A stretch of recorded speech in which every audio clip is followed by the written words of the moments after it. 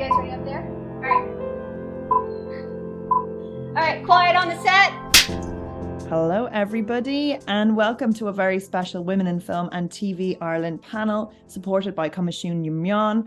I'm WIFT's project manager, Gemma Cray, and I'm so delighted to be joined by a really impressive lineup of individuals, all doing such important work across a number of fields and headed up by WIFT Chair and incoming President of WIFT International, Dr. Susan Liddy. So just ahead of the talk, I would like to flag that the bulk of this panel are presently working on a really important survey looking at dignity in work in the Irish screen industries, supported by Screen Ireland. So I just want to ask, if you haven't already, please complete the survey. Please share it on your social medias. We want people of all genders, of all fields applying. It's really important work. For anyone listening or watching into the podcast, the best way to support the work we do here at WIFT is to become a member, and you can join us today at wift.ie. So I'm going to very briefly introduce the panel, but to give them the introduction they really deserve would take me hours. So I'm going to speed through this because they're just so accomplished. So first up, Dr. Susan Liddy is our chair and will become the newest president of WIFT International in September. She's a board member of the Writers Guild of Ireland, of Raising Films Ireland, of the Irish Film Institute, and she's a member of the steering committee of the National Talent Academy for Film and TV Crew South. Susan lectures in the Department of Media and Communication Studies at MIC University of Limerick. She has curated a number of really important books looking at gender policy in the international screen industries, motherhood, ageism, as well as the Irish screen industry. She has co-authored 2 industry reports for Comisiún Nimán and for Raising Films Ireland. She is the founder and director of Catalyst International Film Festival in Limerick, which is a really wonderful, fun festival that prioritises films from underrepresented groups. Dr. Fergal Rattigan now, he's a freelance researcher with a PhD from the Department of Sociology in Maynooth University. He has extensive working knowledge of quantitative and qualitative research methods, so important for the work that we're doing here today. And he has worked in the survey unit of the Economic and Social Research Institute for a number of years. He has worked on a number of survey research projects, including the pursuit of change, issues affecting parents and carers in Ireland's screen industries from Raising Films Ireland. Then we have Jennifer Davidson, and she is the chair of the Writers Guild since 2020. She writes for our national soap opera, Fair City, having been a core member of the writing team since 2012. Jennifer is an experienced screenwriter with a background in television production and development. She has spent over 20 years working for a number of Ireland's top production companies, securing commissions for a wide range of programs. Her years spent encouraging other people to have their stories told informs the ethos of her brand new production company, Heartfelt Drama. So that is a very exciting endeavour. And definitely the Writers Guild of Ireland just do such important work supporting and helping writers. So I would encourage anyone who's a writer to join today, right now. As well as working on this survey now, Owen Daw is the leading policy analyst and consultant with an established work track record in developing and implementing equality, diversity and inclusion projects. Owen is an associate consultant at the Institute of Public Administration and guest lectures on their professional diploma in human rights and equality. Owen holds a BA in industrial relations, a postgraduate diploma in economic science, public policy analysis, and a MECON science in public policy analysis, and a professional certificate in government. That is some qualification list. She regularly gives public talks to lecturers for both her work and her research. She has co-authored Amplify Women Toolkit with Dr. Brenda Donoghue and colleagues across the legal workplace relationships and representative advocate communities such as ourselves, WIFT Ireland. And she was the project advisor for Speak Up, which was a call for change report. And that is a lot of what we're basing our survey on, is this follow-on for that need to really stress those important issues. So first off, that doesn't even cover the half of it now. That's the abridged version of all these very impressive CVs. So I just want to thank you guys so much for chatting with us today, and I will get straight to the important questions. So Susan, you have driven our Dignity at Work project on behalf of WIFT Ireland, and I was just wondering why you felt this research was necessary. Hi, Gemma, and thank you for that introduction, which I'm sure we're all red-faced after. But yeah, look, it's no secret, I think. We all know that bullying, harassment, sexual harassment, and predatory behaviour, they are pervasive. That is the situation. So they can be found across all sectors, not just the screen industries. And there's a lot of research being done in Ireland and elsewhere around the world. And the thing is that there's actually a chilling similarity to it is what strikes me. Those kinds of harmful behaviours, they cut across all sectors. It's true that they impact women more than men, although men can be affected too. And actually, it's fair to say as well, women can also abuse power, of course. We mustn't forget that. The thing about it is it's chronically underreported. And I suppose part of the reason is that power differential sometimes between the person who's abused and the abuser. And the other thing that, really gets under your skin is when you realize that those who have been affected are demoralized because, in fact, the abuser tends not to pay the price, which is something that's quite uncomfortable for a lot of people. So I think you touched on it there. The Irish Theatre Institute Speak Up report in 2021 was obviously a groundbreaking piece of work. And I hope that Alwyn maybe will refer to it later on because she was involved. It looks at the art sector. Now, just to come in personally here, I have heard whispers and rumours, to be honest, about men. I'm not saying that doesn't impact on women, but I've heard whispers and rumours about men in the Irish industry who are known for intimidation and for appalling behaviour on set, bullies, you would have to say, and some of those names are known and widely known, but that is rumour and that is speculation. Interestingly, in the Speak Up report, 20% of those who were involved had some work in the film industries or were somehow connected with film. And I suppose I started thinking, well, it isn't, even with that, we don't have a full picture of the screen industries. And yet we still are going around hearing all this. So really, it isn't good enough. We have to know more. And to know more, we have to actually undertake this ourselves. As I suppose the bottom line for me would be that the first step to creating a safe workplace is to get a sense of what is going on there. And that's what has driven this. And that's what's important to me and the WIFT board. And indeed, I would say for many, many of our members who were very pleased to hear we were doing this. Definitely. And there was such a hunger for it as well, because it is so important. I think if you go to any of the WIFT events, like one of the things you often come across is someone frustrated. And I think if you don't have that network, if you don't have that support system, it can be very isolating if you are the victim of somebody like that. Like there's such support in numbers. I just want to talk, Fergal, something like this, there's a lot of moving parts. There's a lot of information to put together. And I think as well, it covers the screen industries, which is a very broad term as well. There's a lot of different roles and different types of roles. And, some may be more conducive to implementing best practices. And some might be like the Wild West with regards to regulation. I'm just wondering, Fergal, how do you put together a survey like this and where do you begin? And there's so many questions that you ask. How do you decide on what goes in the pot? Well, essentially, I think our starting point is the Speak Up survey. That was a marvellous survey that was done in the arts sector. And so having looked at that survey, we then decided to have a look at other surveys and reports on bullying and harassment, both nationally and internationally. Some of the key reports were, say, the ESRI did a survey on bullying and harassment in 2007. I think they did an earlier survey, which actually forms the basis of the Health and Safety Authority's guidance on bullying and harassment. So it was just to look at the range of questions and the topics that they investigated.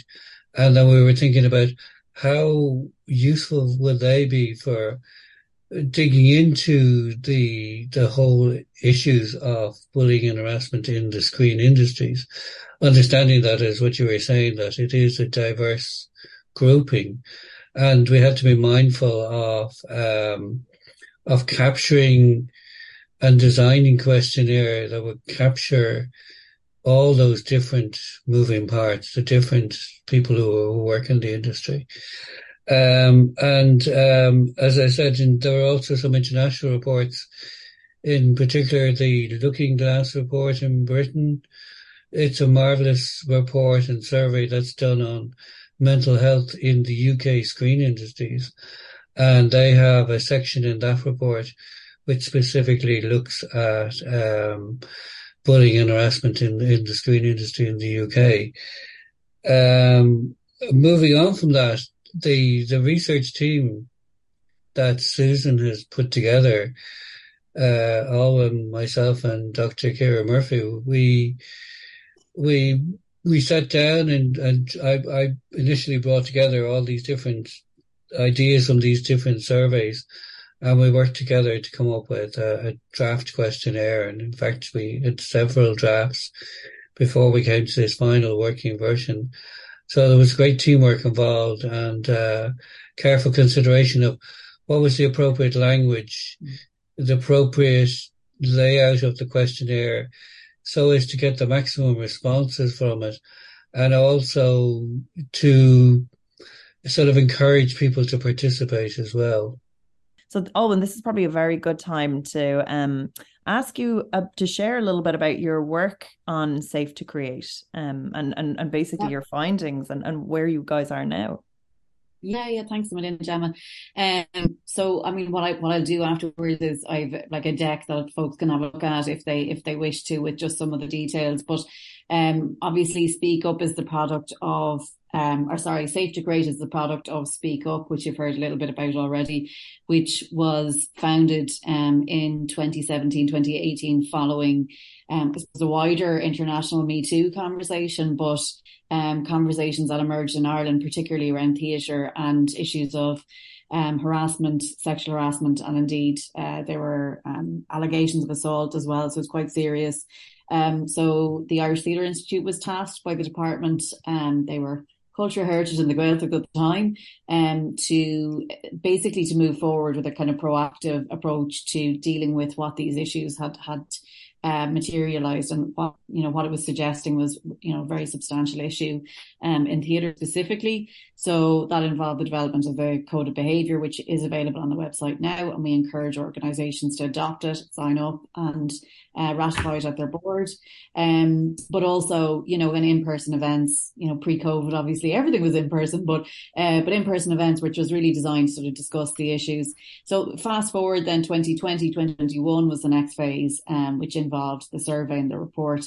And, both Susan and Fergal have referred to, the findings were pretty stark, as you can imagine. So one of the things that really stood out was the fact that over half the people who responded had been bystanders, so they'd witnessed something in the workplace. And again, as Susan mentioned, actually the second, following theatre, the second level of high responses came from people working in the film sector. But, the prevalence certainly was there very clearly for us to see. And interestingly, I suppose what has led to some of the supports we do have in place with Safe to Create was the fact that over a third of people didn't feel comfortable looking for support. And again, around the same figure, they weren't aware of what supports might be available. So really what we have now is a resource-rich website. There's everything I think people might need to find, either as a freelance worker, as somebody who's an employee, or somebody who's running an organisation. We also have partnered with Minded Creative Minds, so that's free to anybody working in the arts or creative sectors. It's 24/7 available. It offers both counselling and support, but also legal advice. And one tool I'll just mention briefly, which I can send to you to pop into the chat if you wish, is the report and support tool. So this was inspired by the third level sector. They have put this tool in place as well. We're using the exact same organisation who built it. And it's a gateway for people who maybe either didn't get a chance to at the time or how to report, to anonymously log their experiences. It also helps us as Safe to Create to target our work into the future. So we will be reporting on it over a period of time. And we know from our friends in third level that this has actually increased the level of reporting, but also increased awareness around certain types of behaviours. So, in the round, what we're trying to do is actually really promote dignity of work across the arts. And so we're trying all of these different, I suppose, multifaceted approaches to do that. So we do have other training coming up as well. And I should give a shout out to Screen Ireland because they were great partners, and we work with them on an ongoing basis in the development of online training that's available and also free for anybody to use. It's on our website, and it includes being an active bystander, unconscious bias, bullying, harassment, really, really useful material for people. So I could talk forever, so I'm going to stop now because you have to hear from other people as well. But really, really welcome questions from anybody too. It's something we're all really passionate about, I know, on this call. Definitely, because I think a woman working in the industry, in the creative industry, the nature of freelance, where you might not just be asked back, where there's no process of firing, everything is so it's not as clear or as easy to police or as easy to see in a certain way. So it's very interesting to see the work that you guys are doing and how it's implemented. I'm going to come back to that because there's a specific area that I do want to talk about, and that relates to the survey as well. But first I want to just ask Jennifer, because Jennifer represents a whole group of people, of writers,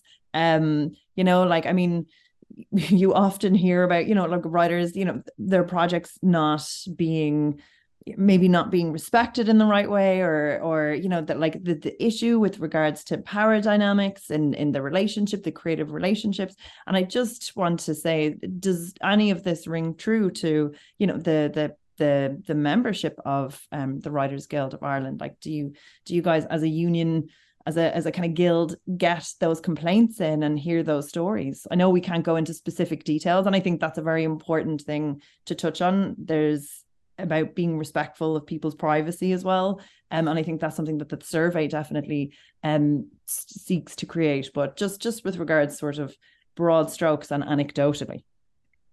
Sure. I mean, that's a really interesting point, because we know that stuff happens. And obviously, as a writer, as well as chair of the guild, I have witnessed that stuff. I've experienced it. We do not get the number of complaints and reporting into the guild that we actually should. I know when Waking the Feminists happened, I had only just joined the board of the guild at the time, but we set up a free counselling service for writers to avail of. Not one writer availed of it. And I mean, we know that that's not because our members weren't having problems.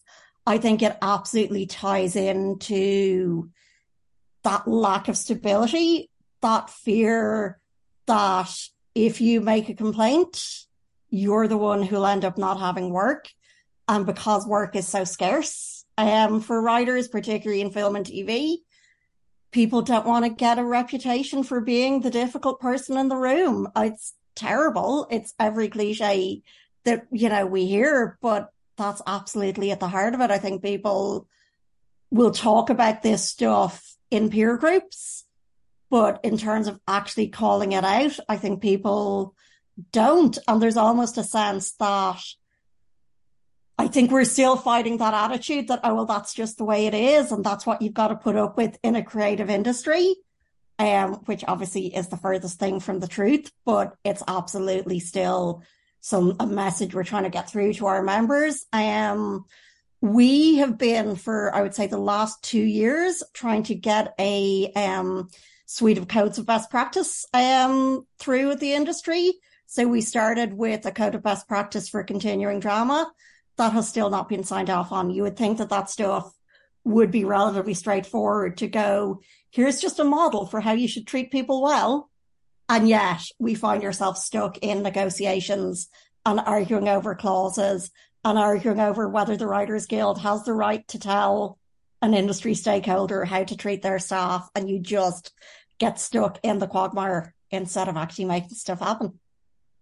It's so disappointing to hear as well about things getting to that level, because I suppose our industry is so small, and reputationally it's a case of, it's your name besmirched, or the other parties. And if you're not as established as them, you're just terrified to speak up. And I just think that's why this research is so important. And I just want to talk to you, Susan, about how did you put together this team to work on this research? How did you decide on what was needed for? Well, I suppose the first thing to say, to be fair, is that we are aware, I think we're all aware, that Screen Ireland has done really good work around trying to embed EDI, equality, diversity and inclusion, into the screen industries. And by the way, the BAI previously, and I'm sure Coimisiún na Meán as well now, they have been very supportive and interested in that. There's no doubt that if you look back over the last decade, enormous change has happened. And I think it's always important to sort of see that. You've had the initiatives being rolled out. You have had the attempt to change the production culture. And in fact, at different times, Screen Ireland, for instance, would have made formal statements about bullying and harassment in the workplace. And they would have come out very strong against it and have focused on this dignity at work and so on. And Alwyn, you referenced there that they're quite good partners in all of this. So they have collaborated in measures to correct this so-called bad behaviours and so on. But I suppose what hasn't quite been done yet is really to get those experiences and observations from the actual practitioners. That's the piece of the jigsaw for me that's missing. And so I was thinking, we have to do something like this. And I suppose I put the idea to the WIFT board, and there was unanimous agreement that it needed to be done. So we approached Screen Ireland, and actually, we put together a very comprehensive proposal, but we got stakeholder funding. So I should say Screen Ireland have supported and backed this piece of research. So then it's a case of who do you get? Now, I didn't have to look very far for Fergal Rattigan. We've worked before, and Fergal, being a quantitative man, is just what I was looking for, because that is not my area. And it's wonderful to be able to surround yourself by great people who have strengths that you don't have. And after that, Alwyn, of course, has worked with WIFT before. Many years ago, Alwyn, you have done a piece of work for WIFT. And of course, her reputation is known far and wide, as is Dr. Ciara Murphy's. And they were both involved in the Speak Up report. So it really didn't take a great sort of great genius to say, well, you know what, these are the people that I would really want. And Alwyn and Ciara's critical eye, as Fergal has referenced there, is really, really helpful. I think this is the team we need to get it over the line. And here we are, I guess. Wonderful. And I just want to kind of go back to you, Fergal, and just say, we just spoke there about protecting anonymity, and, people are giving very private information. I just want to say, how are people kind of like, when this is finished, when it comes out the other end, like, will any of the stories be released? Are people's names being protected? What's the process there? Well, as you can see from the actual survey itself, we do not collect any sort of personal data around names or email addresses or any of that nature that can identify any given person. We do get some biographical details, but the importance of the biographical details is we use that globally, not individually. So we're kind of looking for, say, the number of males or the number of females in the survey, and how each group might answer a question, or where people live. Do they live in Dublin? Or Dublin people particularly exposed to certain behaviours in the workplaces compared to people in living outside of Dublin? That's the reason for having biographical information, so that we can sort of broaden out the story, but only at a global level. So that we're able to compare across groups, which is very important in a survey like this.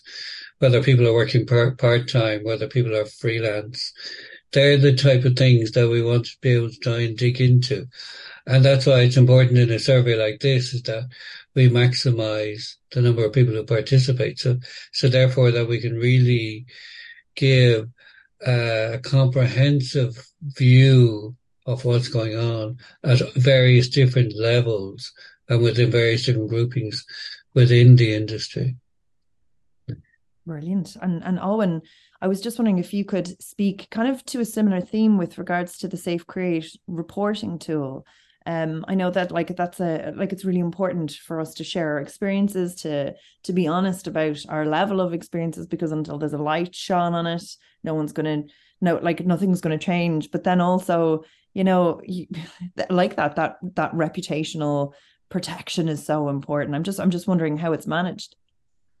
Yeah, so I mean, it's probably a bit simpler from the perspective that it's managed by a company called Culture Shift, who have created this entire program and the software for third level institutions in the UK, and now laterally a lot of third level institutions in Ireland use it.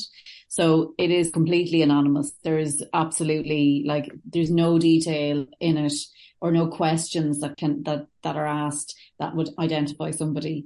There's literally there is no way of us knowing who it is. And really for us, it's not qualitative, it's completely quantitative. So it's trying to get a handle. For instance, if a lot of people are responding in, let's say, dance, for argument's sake, in a particular part of the country, well then, we can take it that there's potentially an issue there that people have felt they needed to speak about, but in an anonymous way. And it does just help us in terms of the way we target our resources and our supports, that we're doing that when it's informed with what people are actually experiencing. So we're hoping that, much like third level, what it does let us do then is be a lot more targeted in our approach. And also, we will be reporting on it. So I suppose it's an easier job than Fergal's, because Fergal's is a very in-depth and qualitative analysis, whereas ours is a periodic reporting that this system actually gives us.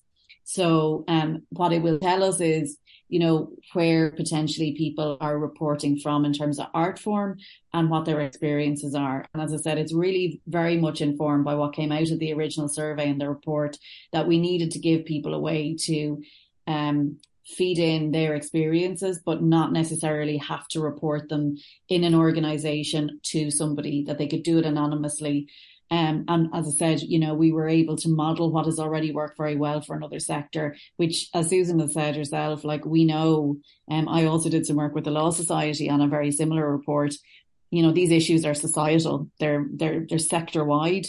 And what they do tend to come down to, which, your own point, Gemma, is, these power imbalances where people, a lot of people are reliant on a very small amount of people with resources and money and, and decision-making authority. And that fear of being blacklisted is real. I mean, we heard a lot about that from theatre, that if you spoke up, well, you're difficult, and you might not get a gig again. So we really need to dispel that, That kind of long form, keeping an eye on things, it does show trends and things shifting, and you can correlate it to things. It's a very interesting, a longer way of looking at it.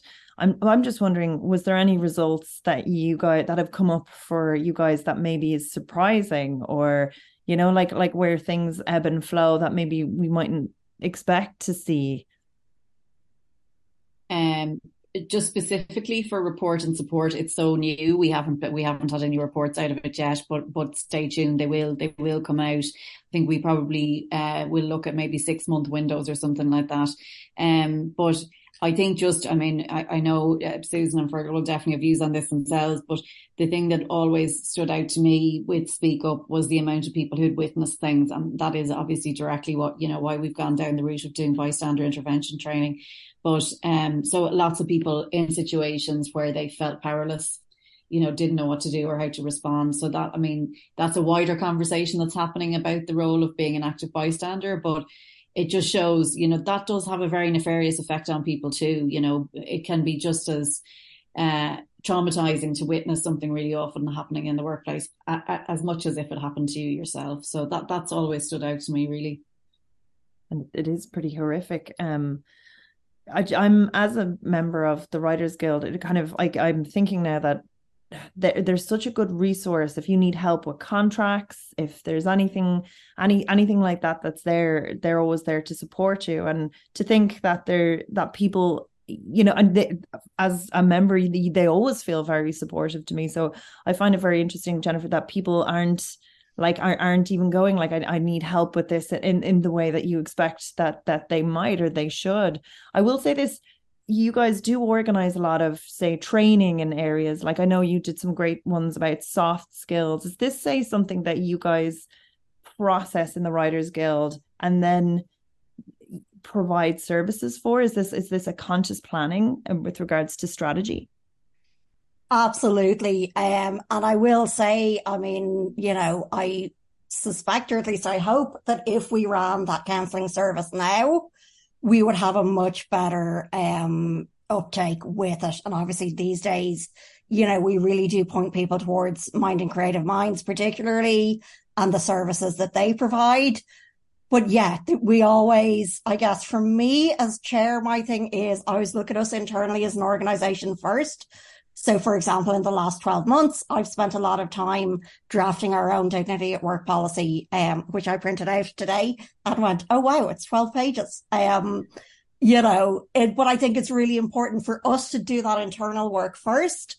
And then we can walk the talk and we can lobby other industry organizations and stakeholders. And we can also do work with our members or point our members in the direction of other resources, you know, if we don't have the capacity to do them. But it's absolutely something that we're always thinking about. And it even comes back to, you know, doing those codes of best practice, that it's really like the contract stuff is so important, of course, but it's also actually about how people are treated in the workplace and how people are treated as freelancers in the workplace and as writers, where you're not necessarily in a traditional workplace, and all of those kind of extra layers to it, and just kind of encouraging our members to expect better treatment, but also encouraging industry stakeholders to think about how they relate to writers and, of course, to, you know, any other crew they're working with.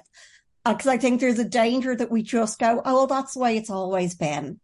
And so people just fall back into those patterns without actually really challenging them and thinking about them. And so that's what we're kind of trying to push forward, and to get everybody really to change their thinking, or at least question their thinking.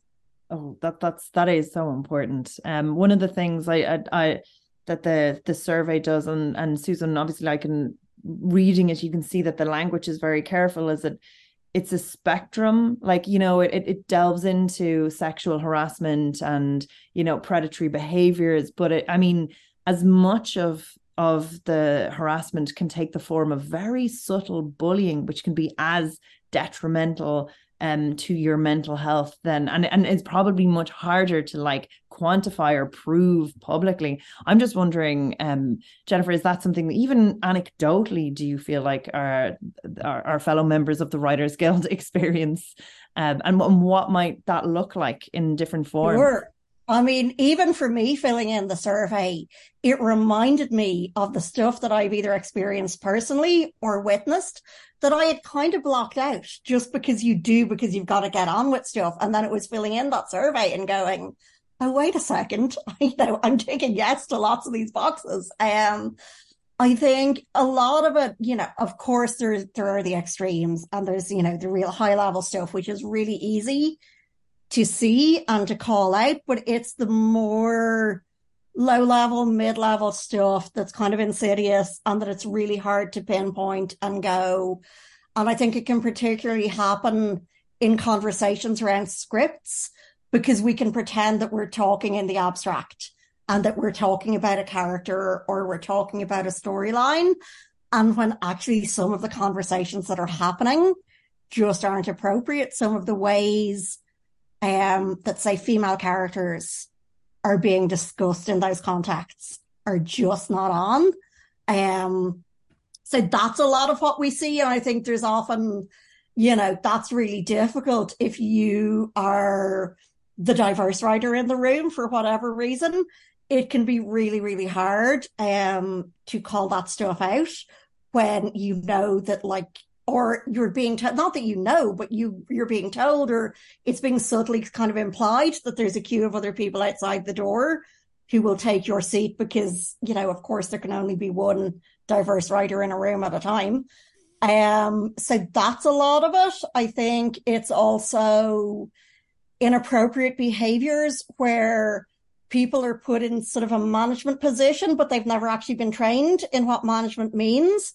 And they don't understand that suddenly they are no longer just another freelancer in the mix. And also then, like we've all talked about, that kind of imbalance of contract. So if somebody is on a longer contract and someone is on a shorter contract, it's much easier to let the person on the shorter contract go, even if they're the one who's actually the victim in the circumstance.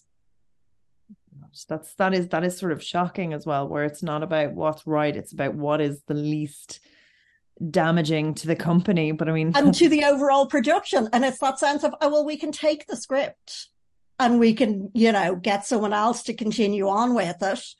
But, you know, it's much harder to replace a cameraman or a director or a producer. There's, even though, I mean, weirdly, you're like, but you can't do anything with that script. But there's a notion that once there's something on paper, writers are a bit more expandable. That, and deeply shocking.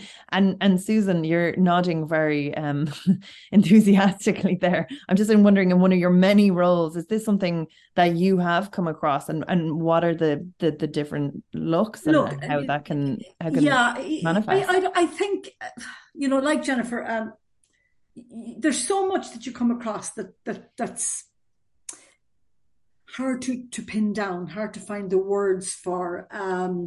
And so, yes, I suppose over a period of time, I wasn't expecting you to ask me that, Gemma. So I'm sorry, that was a shock. I haven't thought about it. Like you were agreeing so wholeheartedly. No, because everything that's being said resonates. Everything that's being said, but you know, it's kind of like a wearing down of people, really. I think, and it's the internalization of behaviors as norm.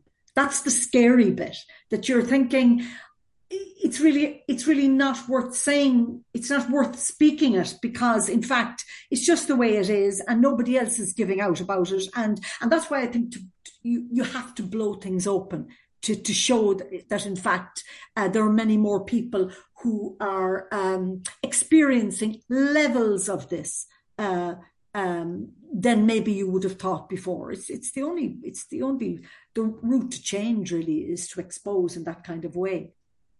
And the typical power structures that be, you know, like if you are the diverse person in the room, if you are, you know, like a slightly different age bracket, younger, older, or a woman, these things all presumably play into it much more. Yeah, definitely. And just with regards to Safe to Create, is this something that you're finding, again, like if you're starting to get that information down, and also your other work that you have done across like a range of fields? Like, I mean, this is all like a conversation that's been much more solidified since Waking the Feminists. Yeah, definitely. I mean, the thing I was listening, I was obviously no more than Susan, like nodding along there, like nobody's business. Yeah, I mean, the thing, there's like, I suppose there's so many intersecting issues that make particularly people from, let's say, minority ethnic or minoritized backgrounds, let's say, you know, and there is, and obviously I've worked on a number of policies myself, which is, you know, they're very much focusing on promoting EDI and ensuring that there's a lot more, you know, opportunities and accessibility of opportunity and so on. And like the folks who are doing it meaningfully, there are usually absolutely no issues. What I find though, however, is there's the diversity box. So like, oh, let's get a person of colour on the board, or let's, you know, give this writing job to that emerging talent, you know, and in fact, these people then end up in situations where they're not treated as seriously, they're not listened to as clearly, because they're the diversity person, to use the term you used yourself.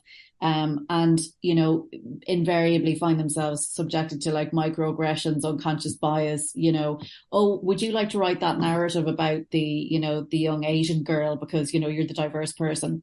And, you know, like all of this, while we've been talking about some of the, you know, maybe upper level kind of sexual harassment and so on a lot over the last number of years, like it can be death by a thousand cuts. If you're trying to succeed in an industry where, you know, the tokenistic approach not only makes you feel like you're completely not valued and it's pointless even trying to actually have a proper career, but that actually then you're dealing with all these dignity at work issues, which might not be, to your own point, might not be classed as, oh, is that really bullying? Is that really harassment? You know, because it might be relatively on the scheme of things, might seem to be kind of minimal enough, but like it all ultimately has a harmful effect on the individual and it does violate their right to dignity at work. So, I mean, I personally have found the work that I've done, there's been a lot of crossover between EDI and dignity at work. And they have ended up at times being, you know, siloed away from one another, but like, you know, they're inextricably linked, frankly. And just, you know, on that, I know we're talking about the WIFT survey. There is going to be more kind of in-depth research coming from Safe to Create as well later in the year, which is looking at that whole intersectionality issue, because unsurprisingly, our survey really, we didn't have great representation from minoritized communities, from artists with disabilities, artists from non-binary, trans perspectives. So we're trying to really work through, you know, what their experiences are like as well, because that is almost certainly going to be a consideration. You know, there's experiences are very intersectional, and the issues people experience very often based on their identity it can really aggravate the experiences they have, I suppose is what I'm saying in a very roundabout way, you know? No, and actually what you said there, it's you're really getting a sort of, at the moment, there seems to be such a really intense backlash to the strides that we're all trying to make in being inclusive, and trying to find parity in the industry, that, you know, like people are really resentful of the diverse voices in the room because they feel like they're not a merit, and you can feel that, like there's something being stoked there at the moment. So when you're saying that, it, like, you can kind of feel it when you're in the rooms at certain panels.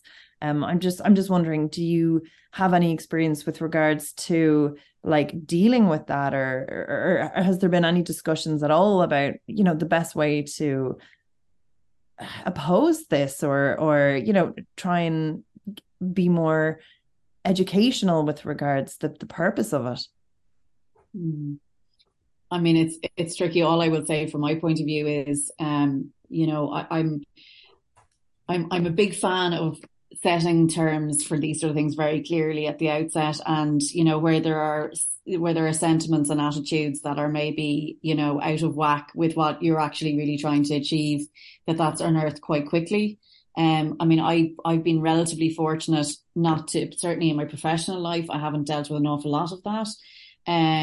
But I have in other, I suppose, involuntary roles, you know, some of the roles I've had over the years around governance and so on, where there is kind of a sense like, and I'm afraid to say it's very much throwback to when we were really just talking about gender equality. It's like, oh God, the woman has to have something to say about this, does she, you know?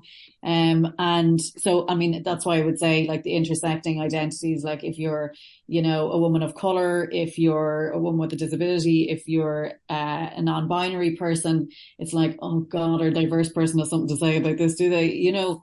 So I think, you know, making it clear from the outset, particularly, I mean, if you're talking about panels and events and things like that, you know, I would say from a Safe to Create perspective, like we're all about like getting it out at the beginning. This is what we expect. We have one thing which is used a lot in theatre, but could, I'd say, theoretically be able to be used in any setting, which is our trust statement, which most companies now will use at the beginning. Everybody reads it, and it is, this is what I commit to do in this work setting. So it's very much focused on dignity at work and being respectful, but we do take in issues around EDI as well.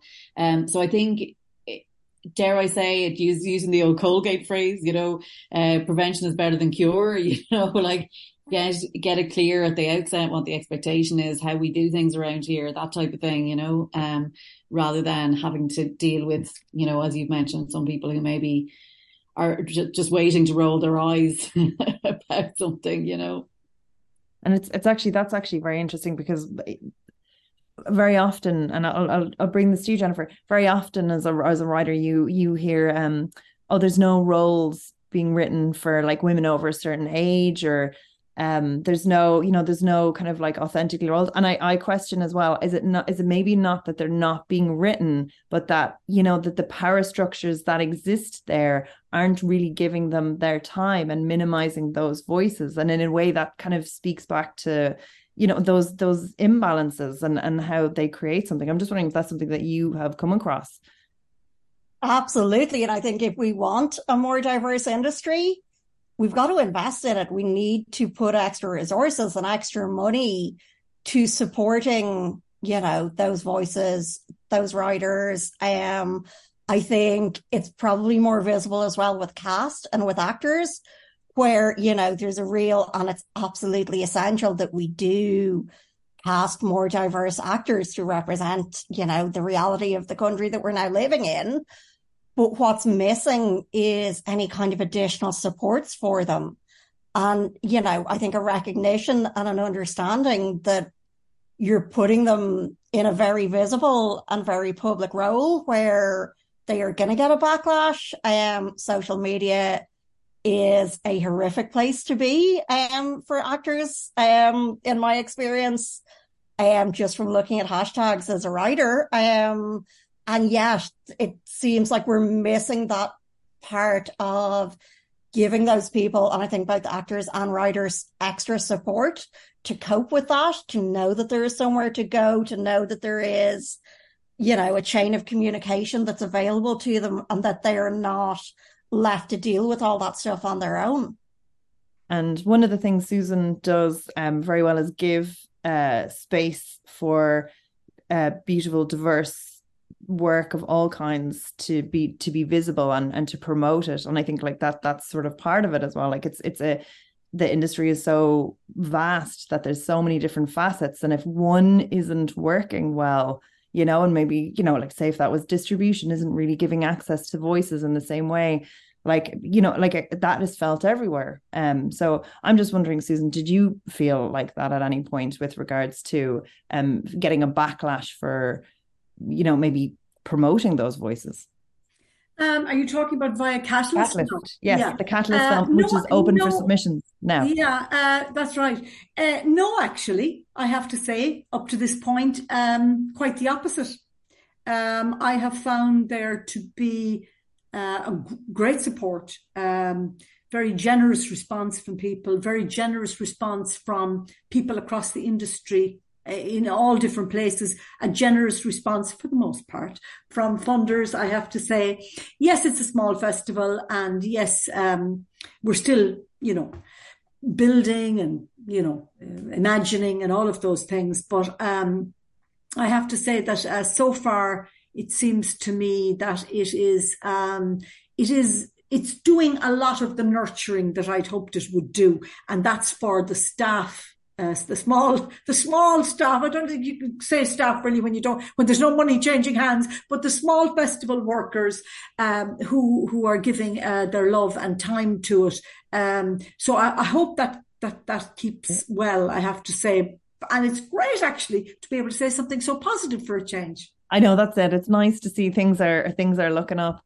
So just back to the topic of the survey and about how you're creating these spaces that are safe and that are inclusive and that are where people get to grow and feel comfortable in. And I'm just wondering, Susan, what would you say to maybe people that are listening who haven't had those experiences quite, or have had the opposite, who may not have filled out the survey yet? Why is it important? Well, look, the first thing to say is I know that there are many demands on our time. And, we've all been that soldier where we kind of go, somebody else will fill it out. I don't really have that, much to say. And then it slides. So all I can say is, look, it's 15 minutes max. It's available online. Gemma, you have put the link in there to make it even easier. Please don't think that your voice is unimportant. Please don't think that what you experienced or what you have seen is small fry in the scheme of things. That's what I really don't want you to think, because we gather knowledge and we gather and build data because of people like you. So don't underestimate or dismiss the value of your input. We really need you to take the survey. We really need you to be involved. After all, we're all working together to create an industry in which everyone has a fair chance. We've talked about that just now.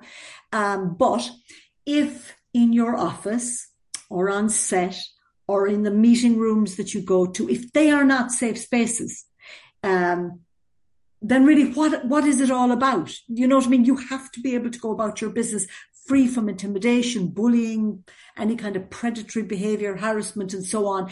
And if you can't, then all the initiatives in the world that are rolled out are not going to help you.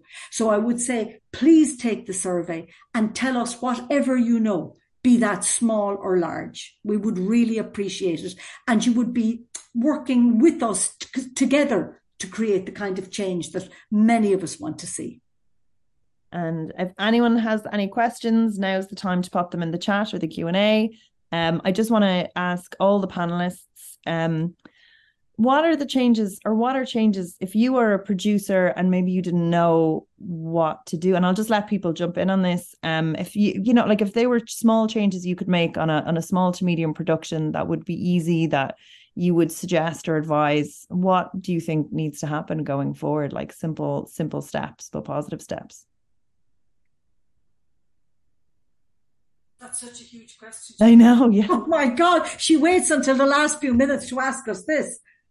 I don't know. The culture has to change, doesn't it? The culture has to change. And there's so many different wings to that culture, and there's so many different places. If I may, can I say this? I think Jennifer Davison is an example of a great leader. And I have watched, since you took over, Jennifer, the Writers Guild, how you have gone about tackling change. And it's textbook stuff. So I take my hat off to you. Everything that you're looking at, your documents, your policy, the way of thinking has changed, and you just take it seriously, and you lead with vision, which a good leader must lead with vision, I think, and also lead, I think, with the positivity, with the expectation of a good outcome, I think. So. Thank you, Susan. I guess I would say my answer to your question, Gemma, is to talk about it. I think from the very start of any production, any new team coming in, to be really open and honest and have that conversation and set your expectations and set the expectations that it is on everybody within the organization. I mean, this is something that I've said to the board, of the Writers Guild, that respect starts with us and how we treat each other. And then we can go outwards and, look at the wider stuff. But if we don't get the basics right internally on how we deal with each other day to day, nothing ever changes. So I think it's talking about that stuff and it's vocalizing it. And it's not just assuming that people have read the policy documents. It's making it part of the day to day. I would. Oh, Fergal, go ahead there. I would concur with Jennifer in that whole thing about talking about it, and also to be really aware and put the policies front and center. But also when you're in a position of leadership, you need to be aware about how groupthink works and where bullying can happen, where a number of people can jump in and engage in it on one person. Say, for instance, a whole group of males might kind of start using sexist language towards a female colleague, where it's just sure, that's just banter. So in a sense that when you have that type of behavior, it needs to be really clamped down on. For people in managerial roles is to highlight that and to call it out. All I would say is I think, and everybody's kind of clearly articulated the fact that it's not just one single thing, it's a whole range of different things.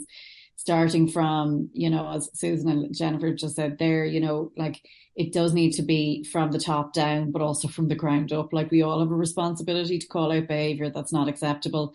And, a good place to start is, as has been said by Fergal as well, have the conversation. Like this is, organizational culture, whether you're employing 2 people or 200 people, like it's something that is clearly visible to people. They feel it.